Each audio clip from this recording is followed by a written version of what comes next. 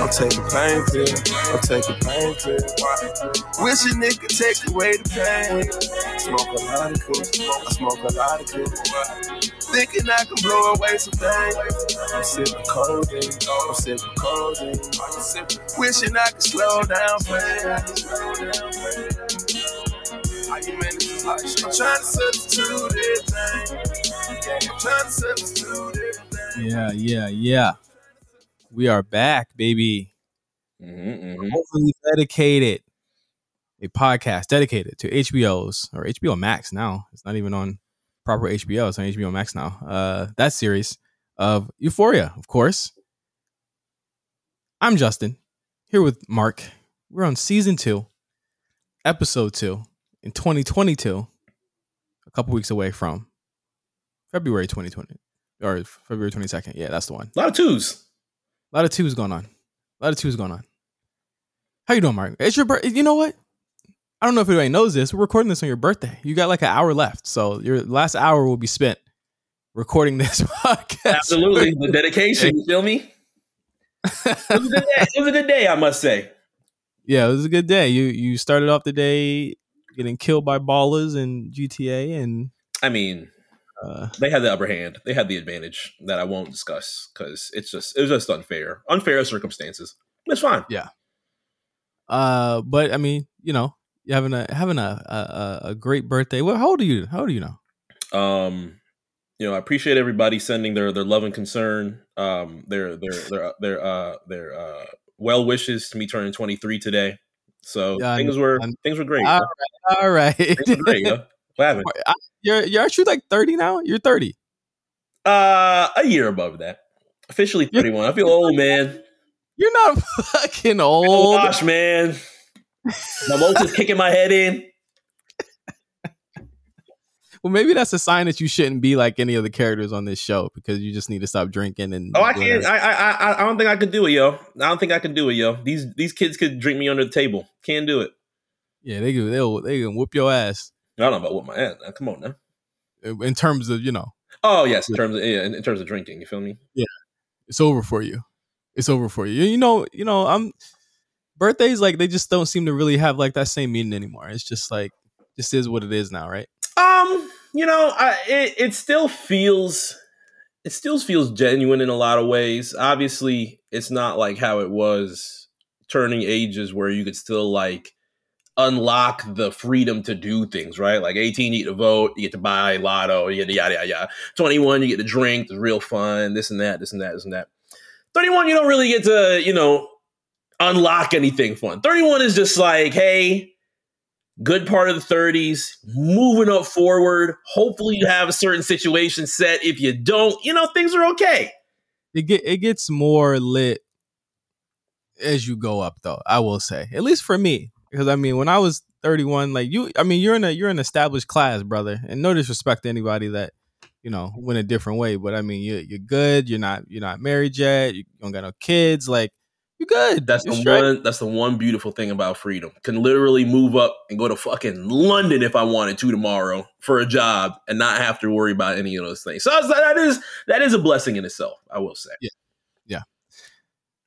So episode 1, Euphoria, according to HBO, highest debut of any original series. What a week, huh? Yeah, 2.4 million people watched this. Probably more, possibly more. After, but for that night, for that 9 o'clock hour, 2.4 million, it felt like a culture shifted. It felt like we was really back and well deserved for Sam and Zendaya, who looks to be very hands on. I don't know if you noticed any other posts, like she was at every shoot. She was at the opening, like flashback to Fez's grandmother. She was there. Like she's behind the camera for a lot of stuff this season. So. Shout out to Sam, Zendaya, the whole team. They really crushed it, I think. I think the first episode set the tone. I think she really set a tone at that beginning where she put a little bit of the warning out before season 2 happened and said, hey, just so y'all know, keep in mind, although this is teenagers we're talking about, there might be some things that are triggering in season 2. And that raised a lot of people's minds and things like that. But that made me realize, okay, she's really taking the step forward to say, hey, there's going to be some real shit that's going on throughout season 2 that you might want to make sure that you are up to date for or warn yourself for before it actually does happen. So she's really into what's going on in the story. Want to make sure that everybody is paying attention to the story, what's going on, just in case anything is to trigger or spark conversation in negative ways. We don't know what has happened as of yet, but to be able to see her so into what is going on with storyline this season has been great. But with success comes a little bit of hate, a little bit of opinions. And, you know, before we get into the show, I just want to talk about some of the opinions that, you know what, I feel like when something's really popular, and I sometimes I could get caught in this too, but like when something is really popular, people just don't want to see it talked about. Don't want to see it at all. What is that? What is that? I remember Nas. I guess that's the theory of man when he was talking about Hate Me Now. What is that on the internet? I guess we don't know what you call that, but like I think, but I've seen takes. I've seen people say certain things, and it's just someone saying, "What high school do they go to?" And I've never done this, and don't they just want to be? Don't they want to do homework? Don't they want to go to the dance recital bit? Don't they want to go to prom and shit? Listen, some of these jokes are funny. Like the Euphoria High School thing when people come in and they say, oh, like, the TikTok, oh, I just forgot, when you forgot you go to Euphoria High School. Big meme this week. Yeah, that was the big meme for the week. But the other meme that I don't think a lot of people saw unless you were really on Twitter like that is people saying, well, how come these people, how come these kids, like, I never seen nothing like this. I've never seen no party. I was like, that's because you a goddamn egghead ass. A McKay? Damn. The McKays were wild. I mean, we did piss off the McKays last week. I ain't gonna lie. The McKays might have been frustrated last week. It was a big week, man. The debut of Quantrell. Obviously, the McKays ain't eating this week. McKay for sure ain't eating for the next week. If you're a McKay gang, I feel sorry for you because you got nothing to talk about this week, boy. I think it's pretty much set that he's done. I think. Yeah. I'm pretty set on that fact that he is like a special guest from here on out in the show. But there was one tweet that blew up where the person who tweeted this was really talking about, why don't these kids want to be this? And they need to show you want to show the good kids. And I'm like, well, not everybody on the show is on drugs. A lot of, I was like, well, wait a minute. Kat's not on drugs. Lexi's not on drugs. Nope. Jules isn't on drugs. Jules just kind of gets drunk. Like a lot of these people are not on drugs. So like, what show? Like, I feel like they take the one thing about the show and they like maximize it to the fullest. Like, even if you watch today's episode, there's only one person doing drugs. Oh, sure. I think after the past week, everybody thinks that Euphoria is 9 ruse, just going around high school, and everybody that's at East Highland just has no ambition, has nothing going on. I think somebody asked, who's the valedictorian of this high school? And was kind of curious into finding out why. But on top of that, there's a lot of kids that are within the school that we just don't see the story for. It would literally take years and years to try and paint the valedictorians, the good kids, the homework doers, the damn drama class, the goddamn sports team outside of Nate being a jock. There's so many pieces of this high school that it would take a little bit of a while to. And on top of that, even if they did paint that picture for us, I don't know if we care past the characters that we are very, very focused on. Like, it might tell a little bit of a story to say that East Highland is not a complete just drug abusing high school, I guess you would say, but It's completely different than this show, Euphoria in itself, being 9 ruse completely. So seeing all those tweets within the past week and seeing the reaction to that was actually interesting because clearly season 2 did spark a lot of conversation. We didn't really see a lot of that. We saw probably 2 weeks of that in season 1. Just the fear of, oh man, I hope it's not my kids in this area when it's that time. People picked up on Euphoria kind of late in that sense, where there was that type of messaging, not even messaging, but that type of narrative where it was, what the fuck, I never seen no kids go to parties like this. I'm like, like the fuck you didn't grow, you know what I'm saying? Like, I'm pretty sure for a lot of kids in certain places, maybe the West Coast, like I know kids that probably went to school. Like, here's the thing, parties are not a monolith. A party is a party is a party. You know what I'm saying? if it was lit to you, it probably looked like that or felt like that. Like unless you was in a damn closet, there's no, you know what I'm saying? Like someone's party perspective is going to be different. Yeah. Now, obviously speaking as like 30-year-old men here. And it's like, obviously things have changed. So for the people saying it, they're in their fucking 30s. You was in high school 10 years ago. What are you talking about? Or 20 years ago, what are you talking about? Mm-hmm. You know what I'm saying? I'm looking at this story, when I watch this and, I'm not saying everything in Euphoria is realistic. And we'll get to that in this episode. Mm-hmm. But like, I'm not saying, I'm not going to sit here and say, I exactly know what the fuck is going on in high school anymore. I'm watching this show for the story and the writing and, stuff like that. I'm not looking at it it's a fucking TV show. Like, what do you want from this shit? If for those that, want to make sure that they're tuning into this and feeling the complete realism of it, obviously, I think the announcement of what we had got last week with Degrassi might be a little bit more of that realm or that stage of realism in high school that people might want. Possibly. Granted, I was never a Degrassi guy. Didn't tune too much into Degrassi unless it was on the end or something like that at a random point in time. But maybe that is the high school that people resonate with more compared to the things that go on in East Highland. Niggas was getting blicked up in that too. They was getting shot and shit. Stupid ass. But there's two pieces. There's two pieces. As we say, yes, last week was a lot of fun, meme wise, TikTok wise, and chickens that were covered in glitter and fucking people that were in high school that were teachers and directors, and they were all like guys and girls with a whole bunch of scantily clad clothing, yada yada yada. There's two pieces that I wanted to talk about as far as, I would say, appropriate dialogue. It created appropriate dialogue, at least between you and I, in these conversations. One of them being the column that came out in Pitchfork on the discussion of the kids in Euphoria and the music that they enjoy. At that point in time last week was focused on a lot of 90s rap. And we had our fun with it last week. Talked about DMX at the party. We talked about Rue doing Hit 'Em Up and things like that. But let's be clear. These songs aren't that old. Can we just be clear that like Hit 'Em Up, Hypnotize are not that old. Mm-hmm. This is not the Beatles we're talking about here. This is well within. Okay, granted, some of these kids might not have grown up there in that decade. These songs were still being like this. This is the thing that's crazy about me. Hip hop itself is not that old. Yes, at all. That should freak out. Well, it surprises me every time that August comes around, and obviously it ends up being hip hop's birthday, and I'm just like, yo, it's younger than a lot of our artists. Exactly.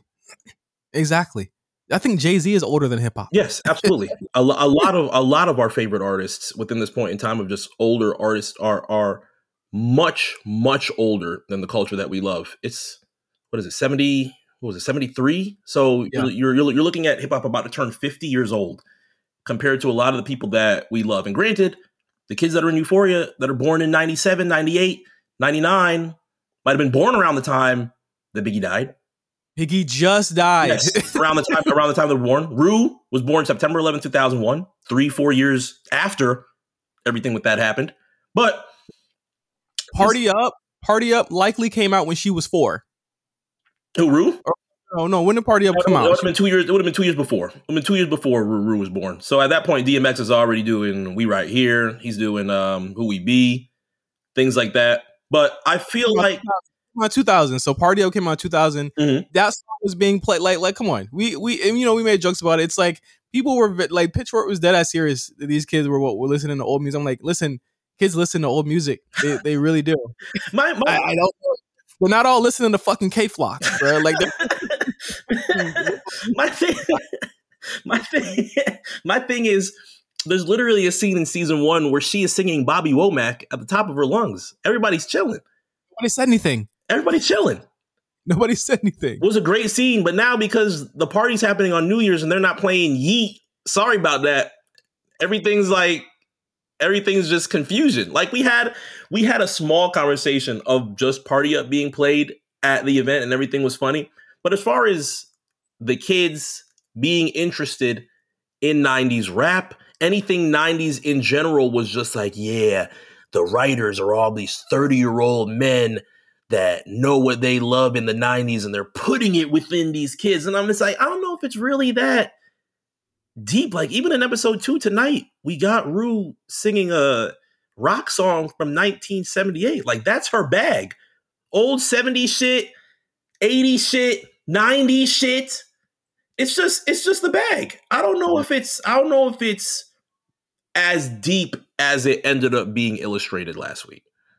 Yeah, no, absolutely not. And let's wrap it up like this. Shut the fuck up. Just watch the show. Let's just watch the show. All right. So, yeah, let's just watch the show. And speaking of the show, we're going to get into the show right now.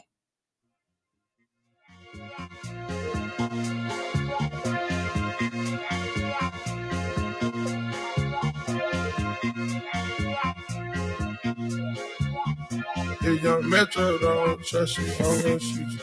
She wanna go viral. We fucking for hours. That pussy got power. She wet in the shower. Yes, sir. Power of that P. All right. Power of that P. Episode 2, Euphoria.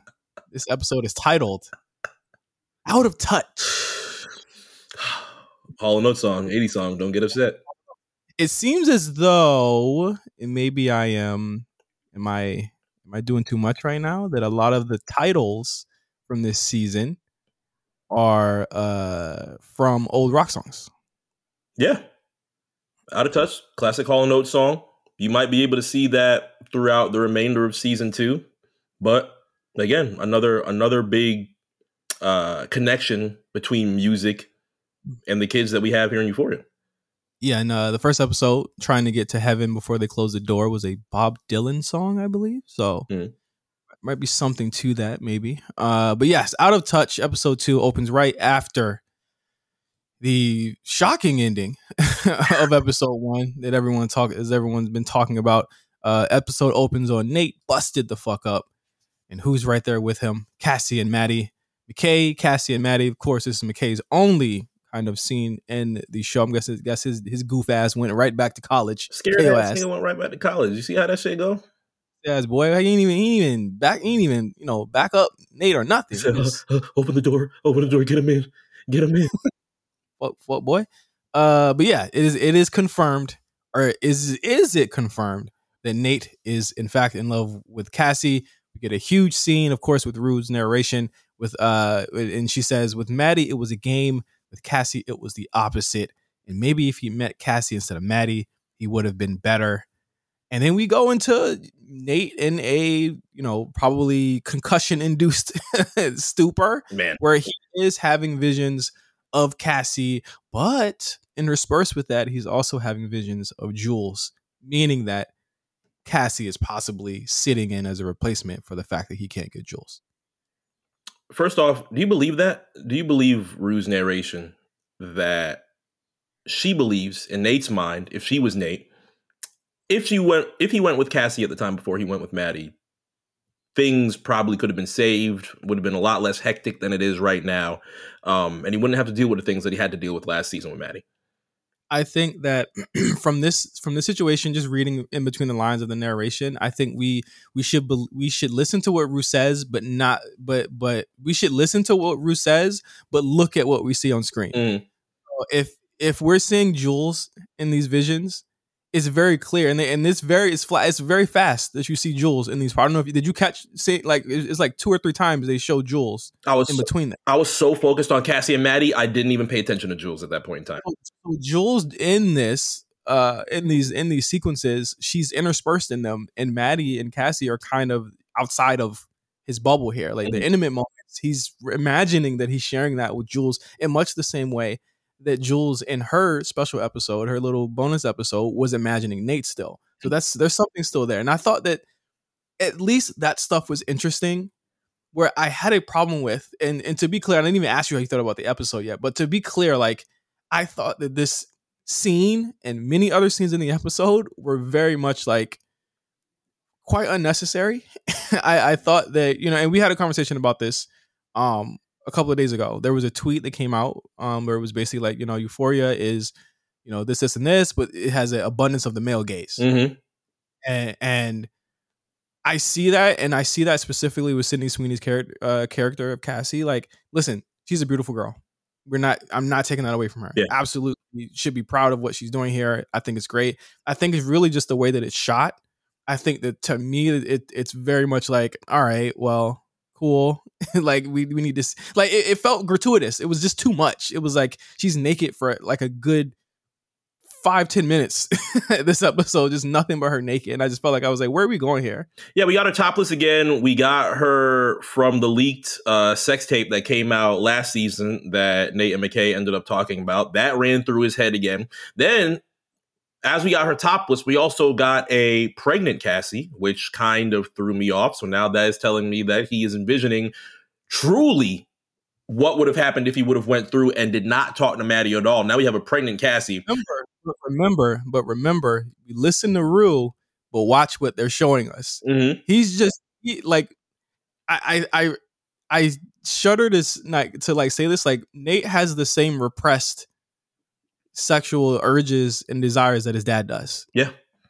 And that was what this was showing me. That like I can agree that the scene was trying to show us subliminally or not so subliminally. It was pretty much like they beat you on the hammer with it. But like that is his idea of the nuclear family. But as you see in this, like when Cal shows up, there's a scene of Cal eating a guy's ass. I'm like totally different. But with Cal out of the picture, because he is still kind of like the architect of Nate's pain. And I think that again, there were really good ways that they could have shown this instead of just putting Sydney Sweeney out there as like a piece of meat and having her get fucked. Yeah, just for sex. And I think that's what Nate sees her as. But I think it's really just the way that it's shot. I think in general, Mark, this episode had way too much Nate. I think that as a character, he never like. Oh, okay. He finally took an L, right? He finally took an L last episode. We could have had him in the hospital just chilling this episode, in my opinion. I feel like he was just out. And I felt like it was too much him, too much Cal. I was like, okay. And we'll get to when we talk throughout this episode. A lot of people got pushed to the back burner, including Rue, this episode. In my Yeah, I feel like with Nate, if they took the route where they ended up keeping him in the hospital, I think you see a bigger, possibly a bigger tug of war between Maddie and Cassie that we had as of right now. Because Granny's still in the hospital, he's still recovering, things like that. But after I want to say what felt like a day or two, Nate is out and about. Clearly his head is stitched. He got his head busted open to the white meat. So he's out back at the crib. Stitches red and fresh in his head. And that's where you end up seeing Cassie now struggling for the past few days because I couldn't talk to Nate. Couldn't talk to Maddie about not talking to Nate because clearly that is the worst fucking route to go through right now. So she literally waits, depressed, around the house. Her mom was like, yo, you fucking stink. Did you take a shower in the past few days? Sitting around, depressed. Lexi has no idea what's going on with her. She thinks that it's something as far as being stressed about being single as her mom watches her being on the phone. But I feel like we're getting away from the Nate point. Do you feel like it's too much Nate this episode? Oh, yes. Yes, because I would have loved seeing him in the hospital, just relaxing, maybe even more visions. We didn't need him. I think that, honestly, I would have been perfectly fine with Kyle doing what he did this episode. I just feel like both of them, it's too much. Like this, the love triangle took up way too much of this episode. And I don't necessarily think Nate is... I think they do interesting things with Nate, but I think characterization wise, he's like the mustache twirling bad guy from the cartoon, where it's like he never, I just can't get into anything. Like, I get they're trying to make us feel bad for him, but so much of the community and the people who watch this and critics and casual people absolutely despise this character, that them throwing him on us like this and telling us his inner thoughts and dreams and shit. We don't care. We want to see him gone. So I just think that it's like, absolutely. Yeah, so it's weird. So Nate's visions are actually interrupted by Rue revealing and revealing to all of us and bringing back a plot point that I think that I completely forgot about from the season finale, that Maddie has the disc that she took from Nate's house that has that we don't know what's on it yet. It's assumed that it is Cal with Jules. I think that's the big assumption, but we see it here. Nate is reborn. A baby is born again. He's up. He's laughing, and he's got the Cassie Nate Maddie triangle again. Something else to cover up his repressed feelings about Jules, which I think they're going to come back around to it, and it'll be more Nate than we want. But title's cut, and we're back in school. Rules is officially on. Jules and Rue. I feel like they kind of sped up this shit too. So what happens here? We know about Elliot from last episode. Who forgot he goes to their school. We also didn't even know he went to their school. He just shows up. But Rue is worried that he'll reveal that she OD'd at the party after she basically told Jules, like, hey, like, I'm pretty sure she told Jules off camera or something that she's gonna chill out, because that's the only way that Jules will probably accept her is if she stops doing drugs. He doesn't know that Jules and Rue in a relationship. Rue is nasty with it, Mark. She's so nasty with it. As soon as she said, well, she didn't really say too much. First off, everything that was in her face sold me immediately. The fact that she saw Elliot coming up and was like, he better not say sure, I'm going to slit his throat. I'm like, yeah, wasn't this your favorite person like 2 days ago? What are you doing? And then he pulls up, and just the disdain and disgust in her face that Jules sees immediately can be shown after she's like, hey, you don't have a girlfriend, right? And Elliot was like, wow, did not expect that. Did not even hear that within the past 2 days or so. But I peeped that he was like, you didn't tell me that you was gay. Like, he was about to say you was gay. I was like, but think about that. She hasn't said much outside of pass me my fucking Adderall. That made Elliot her best friend at this point in time. Now you meet in school, and the things that you have told me within these past few days coming back from winter break, going back to school, don't mean a fucking thing. Yeah. So we find out from Rue that she has been hanging out with Elliot for days, and Jules doesn't know. Super awkward scene here. Of course, we find out a little bit more about Elliot. I'm pretty sure we're going to get a back. I would love to know more about him, because to be honest with you, he is a blank slate to me right now. And I feel like episode 2 did not do much to change that, but he sells music stems, and that's why he has money. So I guess that's all we know about the guy now. And he has a roommate. that's all we know. And they use the STEM money to buy drugs and smoke and do who knows what else. They just introduced another druggy character. Jules walks away, starts crying. I'll say this right now. There's a couple more scenes with these two. I felt nothing this episode about the Rue storyline. I felt like it was very much back burner to the Nate stuff. We didn't get much until really the end. Yeah, Rules didn't eat this week. Thankfully, we saw some good portions of Jules in her conversations with her friends that she's now making sure that he catches up with, because she's been gone for a couple weeks. She's back. Everything's cool now in school, and she's okay with Rue. But those conversations that we see from Jules going forward is what we get to see as she is spending more time with her other friends, as Rue is doing God knows what. I'm telling you right now, I really think it's going to be interesting to see who gets the Green Award. But you know what's interesting also is that I think that we need to actually explain the Green Award, because I think a lot of first time people who listen to the show didn't listen season 1. A lot of people listen, and again, thank you guys for listening to the show this season. Of course, we did some of our biggest numbers last week. What is the Green Award, Mark? Can we just get because we're giving them out, and people are like, what is the Green Award? I've had people text me. My fiance is like, yo, what is the Green Award? They want to know. Okay, so let's make it easy. I'm gonna show everybody what green comes up on UrbanDictionary.com. More than likely, great. This is the perfect thing to be shown at the very beginning of UrbanDictionary.com. Can be used when describing someone who has wronged another person, originating in Miami, Florida. That is one of the numerous definitions that you can have of green. Depending on where you are in Florida, probably things mean different in North Florida than they do in Central Florida, than they do in South Florida. Essentially, you're a pretty fucked up person if somebody calls you green. If you did something green, you're getting called out for it.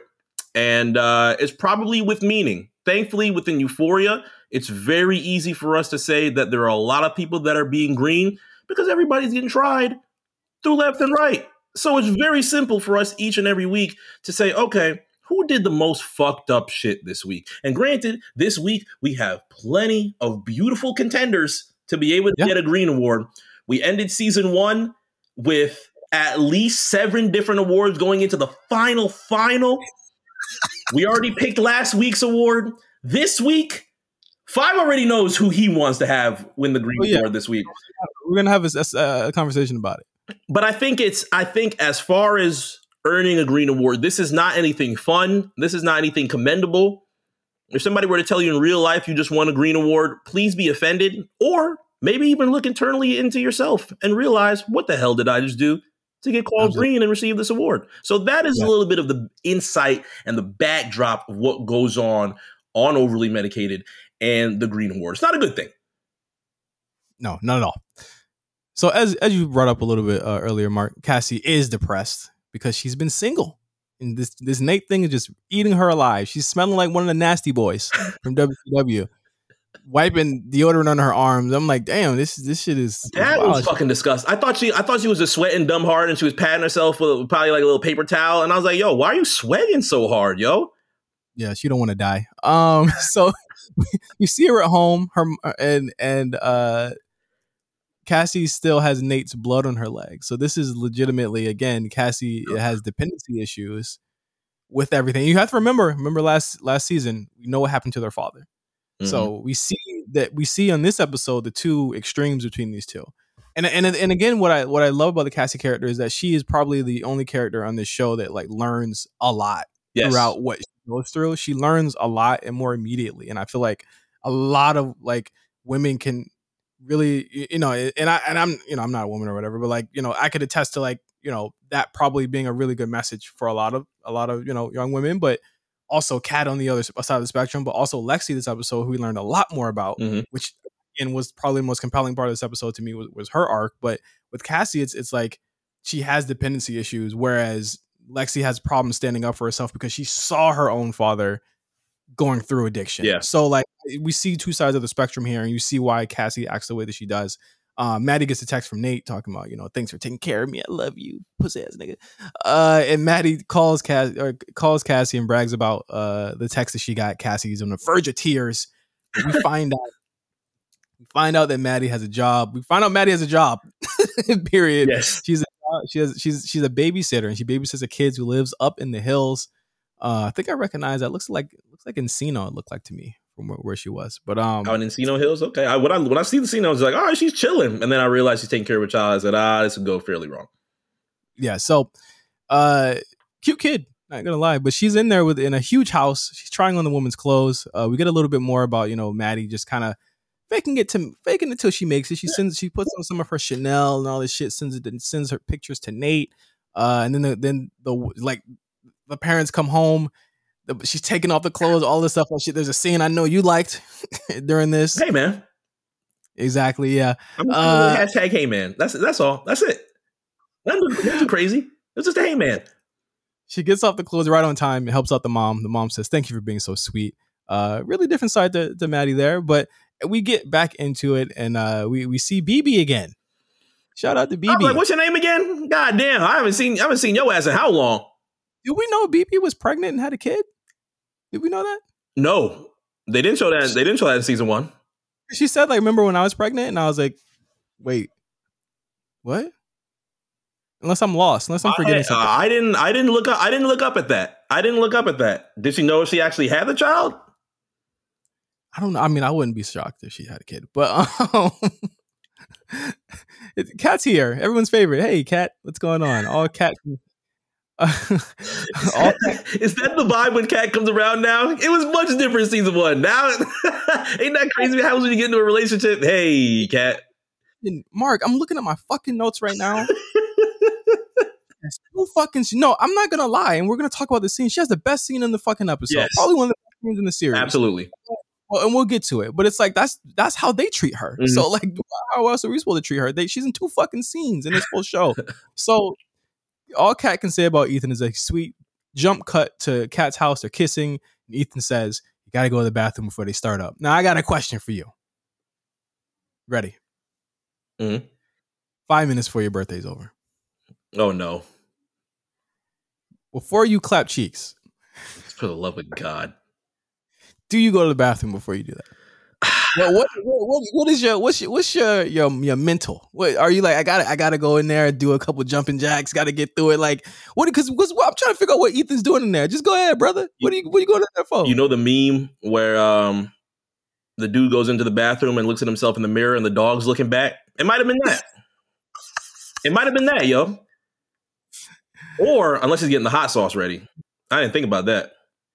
No, not shout out Drake. Well, maybe Nate was putting on the yondems. Maybe Nate was. Maybe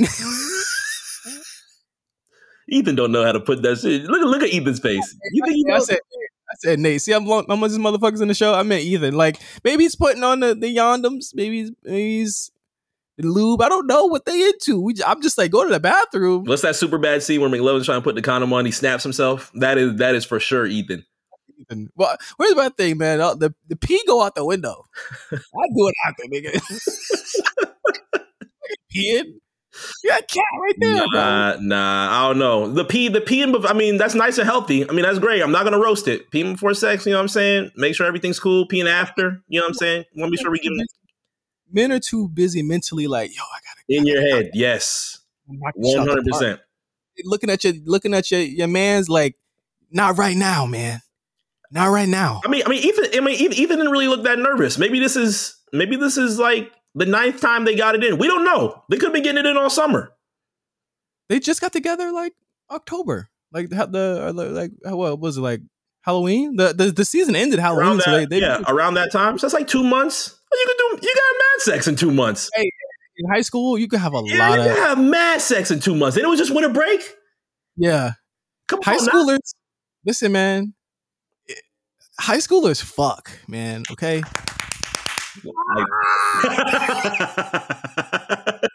The Tom? High school be doing the Tom, yo?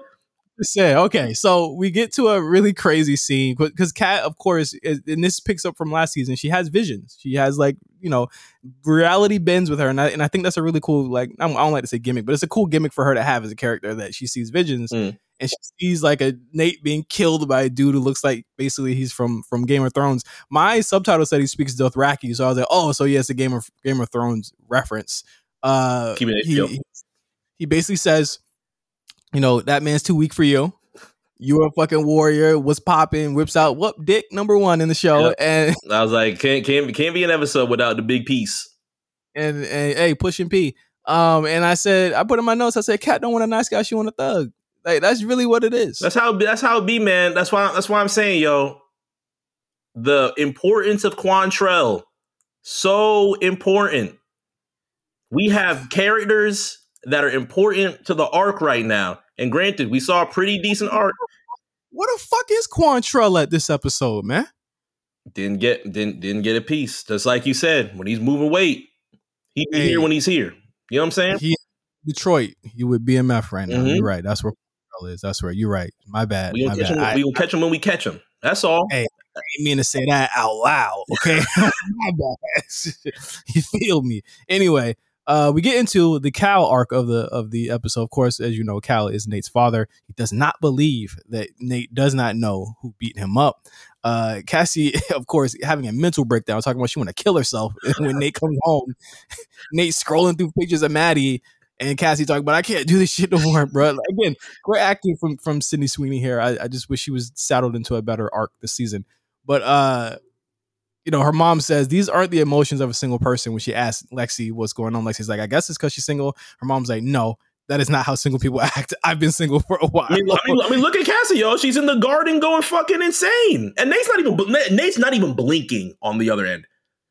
Exactly. And I think her mom puts 2 and 2 together, and she makes a certain phone call to a certain guy. Cal pops up on Cassie. He is searching for Nate's assaulter, but before we get there, you see Jules falling apart. Her and Rue having an argument. Let me just be clear again, Mark. Not much to call here. I think that the writing of them getting into a fight this episode is kind of weak. Like, I feel like I just doesn't feel like Jules would get that upset about something like this from what we know of her. Especially how we just painted her as as being a very big player last week. Like, she definitely had the upper hand until Rue said sorry, and then everything just melted the fuck down. Exactly. She was pushing P all last season. And now she's like mad because like she was like, be clear, and it confused me too. Jules doesn't know they've been hanging out. All she says is that I know you have a crush on him. Mm-hmm. I'm like, okay. So after that fight ends, which is like 2 seconds for sure, like maybe like a minute of them just really interacting this episode, Elliot pops out of nowhere, like he was just in the fucking shadows saying, "Hey, let's go do drugs." And it's just like, okay. I really don't. I'm sorry, Mark. I just really think that just having Rue like be the resident junkie on the show is gonna run its course. Like, it's definitely running its course to me right now. It's like, can we get some type of growth here? Because, and I think we're gonna get it next episode. I'll be clear. But right now, it's just like, okay, we've seen this. We're like retreading ground here with her. Yeah, as soon as the thing happened with the overdose, I think people are just annoyed at the fact that there is no learning. We've literally seen many different areas of people trying to get her help, from family to Ali to Jules, and we start seeing the responses that came from that as far as Rue trying to find help in a lot of different things. Didn't work, completely fine. But if we're going to go down the path of Jay in season 2 once again, it's gonna be a whole lot harder to prove that this is more than that to those that are on the outsides that probably don't have too much invested into Euphoria, and saying, hey, the main character is just drugs, sex, drugs. Nobody really learns anything.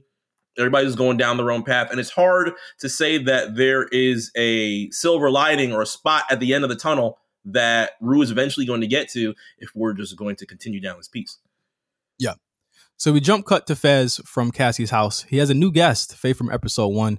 She pushed the hotel manager off the building. Again, when I said, this show isn't very realistic. She weighs like 50 pounds. I don't know how that happens. Of course, Custer is going to take the fall for it. He puts her in a vent so that Fesco can go get her. I was like, okay. This is a ridiculous scene. I was just like, okay, whatever. Can I be clear just how good this show looks this season? We found out after episode 1, this whole season was shot on film. So, was it Kodak film or Canon film? One of those that they had to pretty much recreate the film, right? Yeah, Kodak film. They had to recreate it, and Kodak brought it back just for them, and it's back right now. It's available for everybody to use. So we have Cass. Not Kaz. We have Fesco with the new guest. Ashtray's not a big fan. No. But he basically says, hey, man, shut up. Don't go in my room. Leave my shit alone. You want a sandwich. And that just shows you how much you love Fesco. So Cal basically bluffs with Cassie. It's talking about, I know you did it. I'm like, I wouldn't let no nigga come to my house talking to my kids like that. Number one. Who the fuck is this nigga? Why was her mom not snapping? Clearly, Lexi can't say anything. She might be scared. Cassie is literally out of her mind right now, shivering. Wrong or right, my mom is gonna say something if a nigga say, I ain't asked you, I asked her. I said, whoa. My mom, like, whoa. Fuck out the house, nigga. That ain't what we doing here. This ain't that, nigga. Mm-hmm. Get out of here with that shit. So he puts 12 on her, oldest bluff in the game. I'm like, this nigga green as hell, man. And listen, people might want to give Cassie the Green Award for that. I'm not going to give Cassie the Green Award for that. I think there's a lot of things you can give Cassie the Green Award for. Not that. She's just dumb. Yeah, maybe not that. Clearly, we have not got to the part where Cassie should start being a little bit more fearful of Maddie, because just as Nate said, as she's literally saying she wants to kill herself, hey, please make sure you don't say anything to Maddie. Maddie is a fucking psycho. And we see a little bit of the pieces of Maddie cracking a school locker over somebody's head because they're a racist. Very big scene on the internet. People loved it. It's always her mushing somebody. Somebody. And what you say, bitch? Listen, man, if you scared of your friend beating your ass, that shouldn't be your friend, man. Well, it's too late for Cassie now. I can't even say she fought her man. You fought her ex, which is still kind of, you know what I mean? Like that still doesn't ride in a lot of people's books, a lot of people's ways of life, choices of life. Yeah, she's yes. Like Rue says in the narration, everything like Maddie said, you should just start saying no. Yeah. Cassie's yes. You want to do this? Yeah. You want to fuck me in the bathroom? Yeah. Top me up? Yeah. Yeah. You want to lay in the toilet for me or lay in the tub? Yeah, I want to do that too. It's fucking dumb. Anyway, Cassie gives up Fesco. Lexi's not with it. And Lexi actually thinks about how Fez was nice to her and how, she had been so passive all her life and that, what would have led Fezco to be like that. And that's possibly a reason why he was so passive, or he had something repressed in him like she did. Even when it came time to help Rue, it goes to the first time she saw Rue, on the verge of overdosing. The first time she says, "When I tell your parents," Rue says, "I don't give a fuck, nigga. Don't tell my mom, nigga. I don't care, nigga." Lexi was like, yeah, I want to tell your mom. All right, pussy. That was essentially the end of it. I just thought this scene was weird because I was like, why wasn't this in season 1? I felt like we had always had these questions about what the fuck was Lexi doing just sitting on chair in couches all season. but Rexy gang is still pretty prevalent. I don't know if they're going hard in season 2 like they were in season 1. But the only thing that we got as far as the Rexy area is her walking out of class, seeing Rue, not really saying much after she finds out that she is on drugs. And then we end up seeing her as her mom says, "Hey, Rue just overdosed." And you start seeing the fear in Lexi's face as she starts getting that news, because again, it's very close to home. Yeah, super close to home. And at that point, Lexi decides to do something about it. She decides to go and tell Fezco, potentially, what's about to happen. However, Cal's already there. And we get a jump cut as we enter. This episode seemed really fucking long this week. It seemed like a lot of shit happened and got squeezed into a very short amount of time. Rue playing a very nasty game, hanging out with Elliot, standing up Jules for dinner, but hiding it by saying she was at an AA meeting. Nice. Jules' father comes in. Shout out to him. Questions the influence that Rue has on Jules. And I feel as though Rue, again, like we said during the bonus episodes, Jules was a metaphor for Rue's addiction. Mm-hmm. And the idea that Jules was just so much of a drug, and now she's found a new addiction with Elliot. She says to Elliot, "With Jules, I was just immediately in love, and with you, it was completely different." She reveals to Elliot so much shit that usually it takes forever for her to admit to somebody, and this is literally she just admits it to him. Yep. And Elliot finds out that her father died from cancer, and he's just like, "Do you think that's the reason why he started using?" And she's just like, basically, "I don't know." And he's like, everything isn't a cause and effect. Sometimes shit just is. Mm-hmm. She said, I wish it was that easy to say, yeah, my dad died and I started doing drugs. Yeah. And again, Elliot, super profound here. I would just like to know where he gets this from. Like this is, to me right now as a character, he's very underdeveloped. Mm-hmm. So that he just has all this knowledge and we just don't know where the fuck it comes from. He literally just showed up in a laundry closet and it comes out of I would like to have known what they talked about his life or something like that. I just felt like so much of this episode was given to this Nate, Maddie, Cassie, Fezco shit, like love triangle. Mm-hmm. And so many people are thrown into this that it feels like in a weird way, the crux of this is that and I don't know if you agree, the crux of the show is that we want to see Rue get better, right? We want to see her overcome this. I think that's where the bigger thing that I talked about last week, as we talked about the male fantasy. My biggest thing was, hey, this show is still Rue and Jules at the very top. So it was kind of hard for me to understand the other portions that could be the part of the male fantasy until we start talking about it more. And so literally till this episode kind of you notice it now. Yes. It's the episode throws it in your face this time. That is definitely a part of it. And there's nothing to say that there's anything wrong with the show having different, subsets. But, we're about to talk about a scene that I felt like, was super fucking important for people to watch and super important for people to see. So Kat is in her room. She realizes that I don't love Ethan. And she makes a pro and con list for him, but can't find any pros or can't find any cons. Yep. Have you ever done this? Pro con? I've never heard of this before. I've never seen this before. No, I thought that was probably the safest way that she could to try and get things out of the internal of her just being in her mind about Ethan and just say, hey, okay, so he does this. The end I thought was really interesting when she put loves me. I mean, I guess that could be a pro, a very random thing to put at the very end, and then did not have any cons. But I think that's just her lying to herself. Like, clearly there is something that she does not like. She's clearly bored, as we can see in school, thinking about different things, so on and so forth. She's not madly in love with Ethan. You can see it at the house party. You can see it at school. I think she's lying to herself about the cons.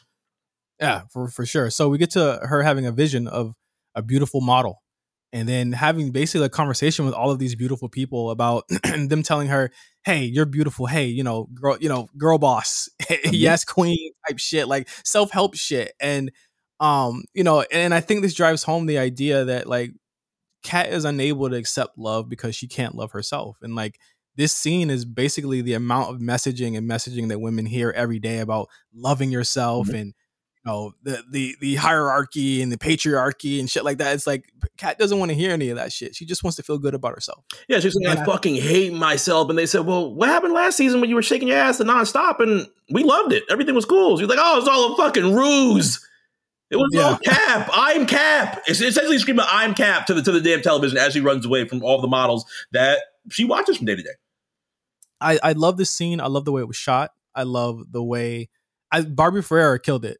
I thought that for someone who was legitimately on the back burner and somewhat on the back burner in this episode too, for the two scenes that she had in this episode, she stole the show. Brought it back. And I think that if we don't get a lot from her this season because of this Nate shit, I'm going to have a lot of things to say. Because I feel like this is a pertinent issue that I feel like young people need to see. They are constantly in an echo chamber of people telling them how to feel, how to deal with their issues, how to deal with their emotions. I think it was such a pertinent issue, more so than anything on the show this week. I thought I came away from that like, wow, that was fantastic. And we go right back to Rue, who sees Cassie pulling up with Nate. On her way to the AA meeting. Nate and Cassie see Maddie FaceTime call. They ignore it. She goes to see Ali in AA. Ali says, are you still on your suicide mission? Of course, a reference from the bonus episodes. Yeah. There's a lot of very deep cut stuff. Like Jules still saying she's grounded because literally she's probably still grounded because she tried to run away from home. There's really good deep cut stuff there that I really think that if you haven't seen the bonus episodes from last year, you should definitely go check out. At this point, but before you go into that, now that you say that actually is a very interesting arc for those that are critical of the things that do and don't happen with a lot of high schoolers. We're probably not going to see Jules do a whole lot within the season on the outside. Granted, we saw her at the bowling alley tonight and had a great time with Maddie, had a great time with her friends, things like that. But she is very much in trouble for the things that she did last season. And even though you don't see it too often, it's not very, very bad. Like Jewel is not locked up in her house that badly grounded and somebody has to sneak in her window and throw a rock. But, those are the type of things that you end up seeing as more repercussions that I think more people wanted to see from these kids doing these things. Yeah, she got grounded. Yeah, for sure. Because her dad, we know her dad isn't like a piece of shit. He just has problems connecting with her. Yeah. And we always knew that. But Nate tells Cassie in the car that what they did was a mistake. He lets her down easy. And she runs out of the car. Nate finds her. And they have sex again. And he says, you don't know how much power you have. Well, I don't know if it was full sex. It might have just been a little top. Cassie might have just got a little top, yo. And again, a pleasure object. Yes. Very much so. I didn't enjoy these scenes. I felt like it was meritless. I felt like it was just sex to have sex on screen. Last thing he says is, how are you going to look Maddie in the eye ever again? And I was like, this nigga be asking some of the craziest, wildest shit to people in and out of sex. I'm like, what is he Cap? Is he Cap? Are you on your side? Here's the thing, man. And I feel very disgusting saying this. As a man who looked at Nate dying in his hospital bed and compared it to Mick Foley laughing after Hell in a Cell and saying, you sick son of a bitch. Nate might not have been wrong there. Nate might not have been wrong there. Knows what he's doing. Like, the big crux of this is that Nate can't, he just cannot reconcile his feelings for Jules. Okay. Mm-hmm. There's, we all know that he has these repressed emotions. Maddie knows what Nate is. Yes, very, very, very much so. And that's where this is coming from. Like, she's a tool here, and I'm wondering, what the crux is going to be as the season moves on. Lexi meets up with Fesco at his store. Fesco looked kind of different. She was there. He had a different way of talking. He sounded kind of He was nervous. I mean, hey, seeing how Lexi looked walking into that store, I was like, whoa. She put on her Sunday's best. I said, I ain't never seen Lexi like that. She acting totally different, huh? Fez was like, this is my mom's store. If you want some. No, she's just a friend, and she's not staying with me. Wait! Is that you're gonna the malt liquor? You're gonna do that? That's how you feel. Let me go to the bathroom first. Oh, anyway. Cal about to make magic happen. He walks into the store with hands in his pocket. Really tense scene with Cal and Fesco. Really good ending here, I must say. Mm-hmm. Cal intimates that he's going to pull out his gun, but he pays for his stuff. But before that, he says, did she, pointing at Lexi, did she tell you who I was? And Fesco says, no. And he says, he's just a concerned father, and he walks off. We get a scene with Maddie saying that she feels like she'll never find love, as Jules kind of just tells her, these types of things happen, and maybe you're just built different. Really nice scene between these two. I thought I really, again, not enough Jules this episode. I feel like she had like 20% of the screen time, and I feel like she had, again, the most interesting arc, even though it doesn't really make sense to her character to be like this over Rue right now. It just doesn't. Melting that quick was kind of odd. As you said, things with Rue and Jules kind of just immediately picked back up, and everybody was cool, and we didn't discuss the train, and we didn't discuss the relapse, because I'm sure Jules doesn't even know yet. But maybe that's something that we end up getting within these next few episodes, of that piece of that. Maybe they get into a fight, maybe they just end up hanging out, and the truth just ends up spilling out, because clearly Rue cannot shut up when certain things are happening, or if she's with certain people. So maybe the truth will spill out as of right now. But granted, we're seeing a Jules that's, at the bowling alley, talking to Maddie. Everything's still cool. She's catching up with her old friends because she's been away for a little bit of time. And it's just different. It's different to see how much she didn't, not necessarily give a shit, but how cool she kept things as far as having the upper hand last week, to now getting back into that area of being down bad against Rue in a way that we never really saw. Yeah, like the positions are reversed, and it's weird. Yeah. Because it's like, I get Rue finding another addiction. That's kind of what she does. We kind of intimated that. I mean, even Ali intimated that that's what she would do in the bonus episodes. But like with this, it's just kind of like, I don't like the way Jules is this season so far. I've kind of liked her better before. When she was pushing P. Yeah, when she was pushing P. Maddie says that she wants to get back with Nate. Jules says, don't do it. She says, I wish you could see yourself the way that the rest of the world does. And I said, yeah, as a 36-year-old one. Now, moving on. Do that to my dog Alexa, man. Hey, man. Hey, Ali drives Rue home. She was snoring. She was snoozing in the AA. He was like, all right, he said, this nigga using again. Right. Let me take this nigga home. So he makes it known that, he wants to meet her mother. He's just like, why? He's just like, are you afraid that I'm going to tell her that you're using drugs again? And then she relents and lets him come in. And he meets her mom. And Rue said, and her mom says, she's doing well. And he's like, I don't know if that's a question or that's a statement. Yeah. Or are you trying to believe that? And he knows there's something up there.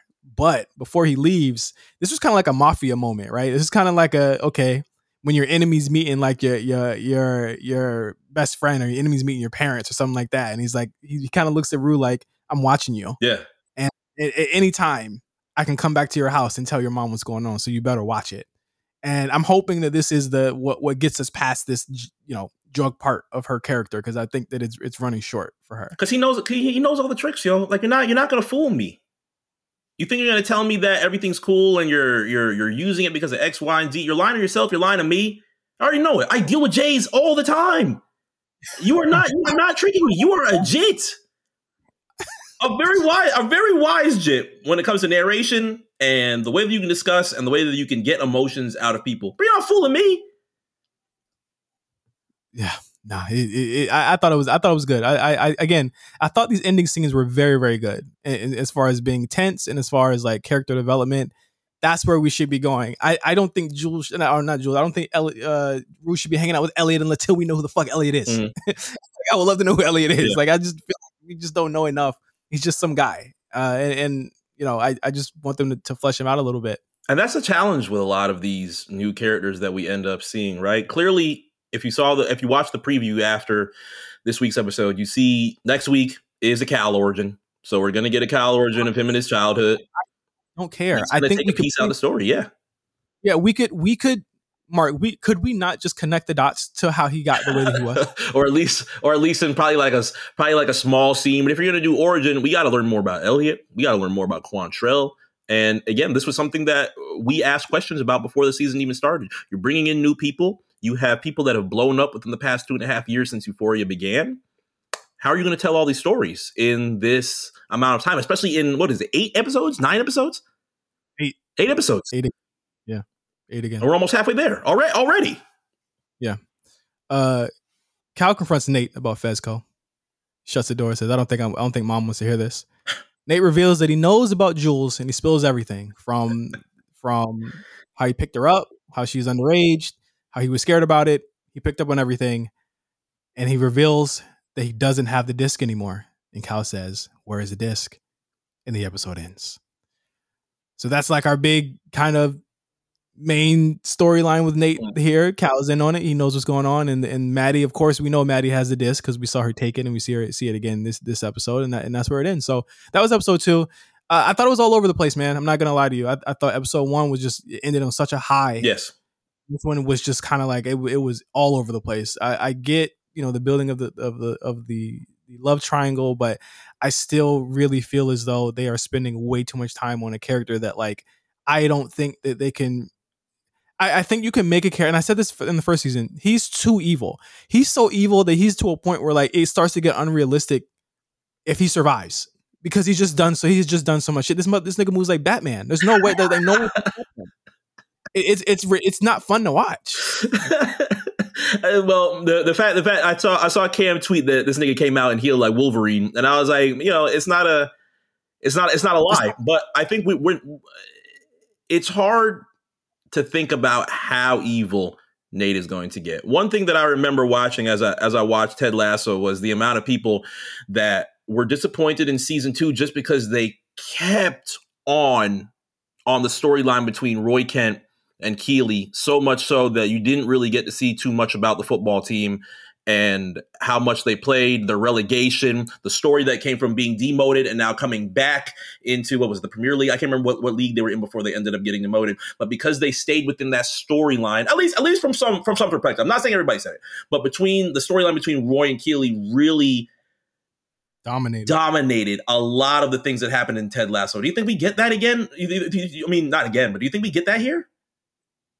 I looking at the next time on, it looks like Cal makes a visit to some friends from what it looks like. We don't know if that's like one of their little fantasy cutscenes or whatever, but Rue looks to remember that the quote she had in episode 1, no female drug dealers. It looks like we might be getting that side of her this time, which I'm interested. I'm into that. Blue Servant's going to be interesting. But there are a lot of questions and a lot of loose ends right now that they need to kind of wrap up. And I can't say that I'm necessarily, other than Kat, other than Lexi and Fezco, that I'm necessarily interested in. I think that a lot of it's like retreading ground that we've seen. The Nate stuff, wrap this shit up, man. But from all intents and purposes, what I'm hearing from reviewers, from people who've seen it, people I know who've seen the first five episodes, they're echoing some of my same concerns, or they've confirmed some of my concerns, but they've also said that episode 5 is where it gets real. Much like last season, episode 5 was kind of the turning point for the show. Mm-hmm. So we're sticking with it. We're going forward. But, as we get to episode 3, before we get to episode 3 and before we end the show, we got to give out this Green Award. Who's getting the Green Award for you? Or do you want me to? I'll start this week. Go ahead and start. She can't get away from it this week. You didn't let me do it last week, and I let you have it. Rue deserves a Green Award this week. As weak as the writing is for their relationship, she was complete. Like Nate didn't really do anything green this week. Let's just be clear. He didn't really do anything green this week. Nate kind of kept it P. I'm not gonna lie to you this week. He kept it. I didn't want to go fully there earlier when I was like, I'll be honest. He kept it fairly P this week, and it feels disgusting because I still want him to die, but we're also gonna get very evil things from Nate. I can't say that Cassie gets the Green Award. Cassie's not like world traveled enough. Like she like clearly everyone looks at her like she's like a doofus, and it's clear that she is a doofus. Okay, so like, is it Rue, energy? No, yeah, it's big egghead ass energy. So I got to give it to Rue. She can't get away. She's clearly fucking with Jewel. Like even on some revenge shit, that's fucked up. Fucking with Jules and fucking with Elliot, because it seems pretty clear that she can throw Elliot away immediately if he were to go against her, which he doesn't even know it would be against her because, again, he doesn't really know Rue's feelings outside of pass me the fucking Adderall. So this is something that it's... Right. We don't know his feelings past me the Adderall. Even when he's sitting with his roommate in that one scene toward the end, it's just kind of like... It's like, what? I was like, okay. It was just a weird scene because we still don't learn anything about him other than he cares about Rue, which we already know. We already know what he did. He cares about. I think we're gonna get to a point with Elliot where it's just like, hey, do we have to snort this coke tonight? Do you want to like talk? Do you want to do some things? And Rue's gonna be like, oh God, and there's probably gonna be like a bad scene between her and Elliot. But I think the fact that if it is the Green Award week for Rue this week, I think it's for sure the fact that she could throw away somebody that she said, you are my new favorite person in the entire world in a millisecond. And everything that she's doing to Jules, also still very, very fucked up. But if I were to create a case, I'm just going to present to you a case. Cassie's not stupid, man. Cassie's not stupid. You know damn well what you are doing right now. Even if you are a yes woman, completely fine. You just don't know how to say no to things. You know what you were doing right now. Granted, when people saw the preview of episode 1, people thought that Maddie shoving somebody's face into the window was her against Cassie. I don't know if it's going to be that easy. I don't think Maddie's going to run up on Cassie in the middle of school. I don't think so. This might be, if Maddie ever even ends up finding out, which we don't even know yet, it's gonna be way more tactical. And if you are that close to a person like Nate, I feel like it's going to be way more tactical than that. But Cassie knows. Cassie is more than willing to find out, even if she is shivering and she went viral last week for her eyes, great bulging eyes out. I feel like it's too easy, man. I feel like it's too easy to give it to Cassie when there was clearly somebody who was way more emotionally like Cassie was just scared. Rue is emotionally abusive knowingly. She hung out with this nigga for days, doing drugs with the nigga for days, didn't tell him she had a girlfriend for days. Are you serious? Stood Jules up? Come on. Then stand Jules up. Oh man, yeah. Rue me. She can't get away from it this week. She can't keep it. Hey, I tried to protect you, Rue. I shouldn't even protect you. You got too much protection going on right now. Exactly. Too many people caping. All right, Rue. Take the award. Yeah, take the award. I think this is maybe her second Green Award, period, in our show's history. There's no way Rue only has 2 Green Awards. There's no way. Nate's got a couple. Jules has a couple. There's no way Rue only has 2. Jules ran away with the Green Awards last year. Come on, dog. This is Rue's time. I'm sorry for everyone saying Cassie. Think about it. She just listen. Y'all gonna keep it P in that situation? As far as cheating and fucking your girl's ex. Well, we already know she. Hey, listen, being a relationship person doesn't make you green. Okay. Rue was more. I'm talking about in this episode. Y'all talking about in general. In this episode, she okay. Last episode, I get it, but we didn't give it to her last episode. We gave it to Nate. Yeah. She should. If we were going to give it to Cassie, she should have given it to her last week. But then everything was happening like the thing. She just dumped McKay, and then clearly. You wanted to yes queen her and fist bump her and shit like that for dumping them, but she was green as fuck. She got the pussy panties on her last week. It's kind of hard, man. Listen, Nate kept it P, Rue kept it B, and that's where I'm keeping it. We got the Green Award for this week, and so next week we have episode 3 in Euphoria. As we count down season 2, I'm enjoying it so far. But I'm hoping we can get back to the center. But as always, thank you guys for listening to Overly Medicated. Yes. Our review of HBO's Euphoria. Happy birthday, Mark. Thank you so much, man, for doing this this show every single week with me, man. Appreciate y'all, bro. And of course, for those that have been sending love again, thank y'all so much. You were very well appreciated. Yes, sir. So, you hear the music. Time to go. Till next time, next week, we'll talk to you guys for Overly Medicated. For Mark, I'm Justin. See you next week.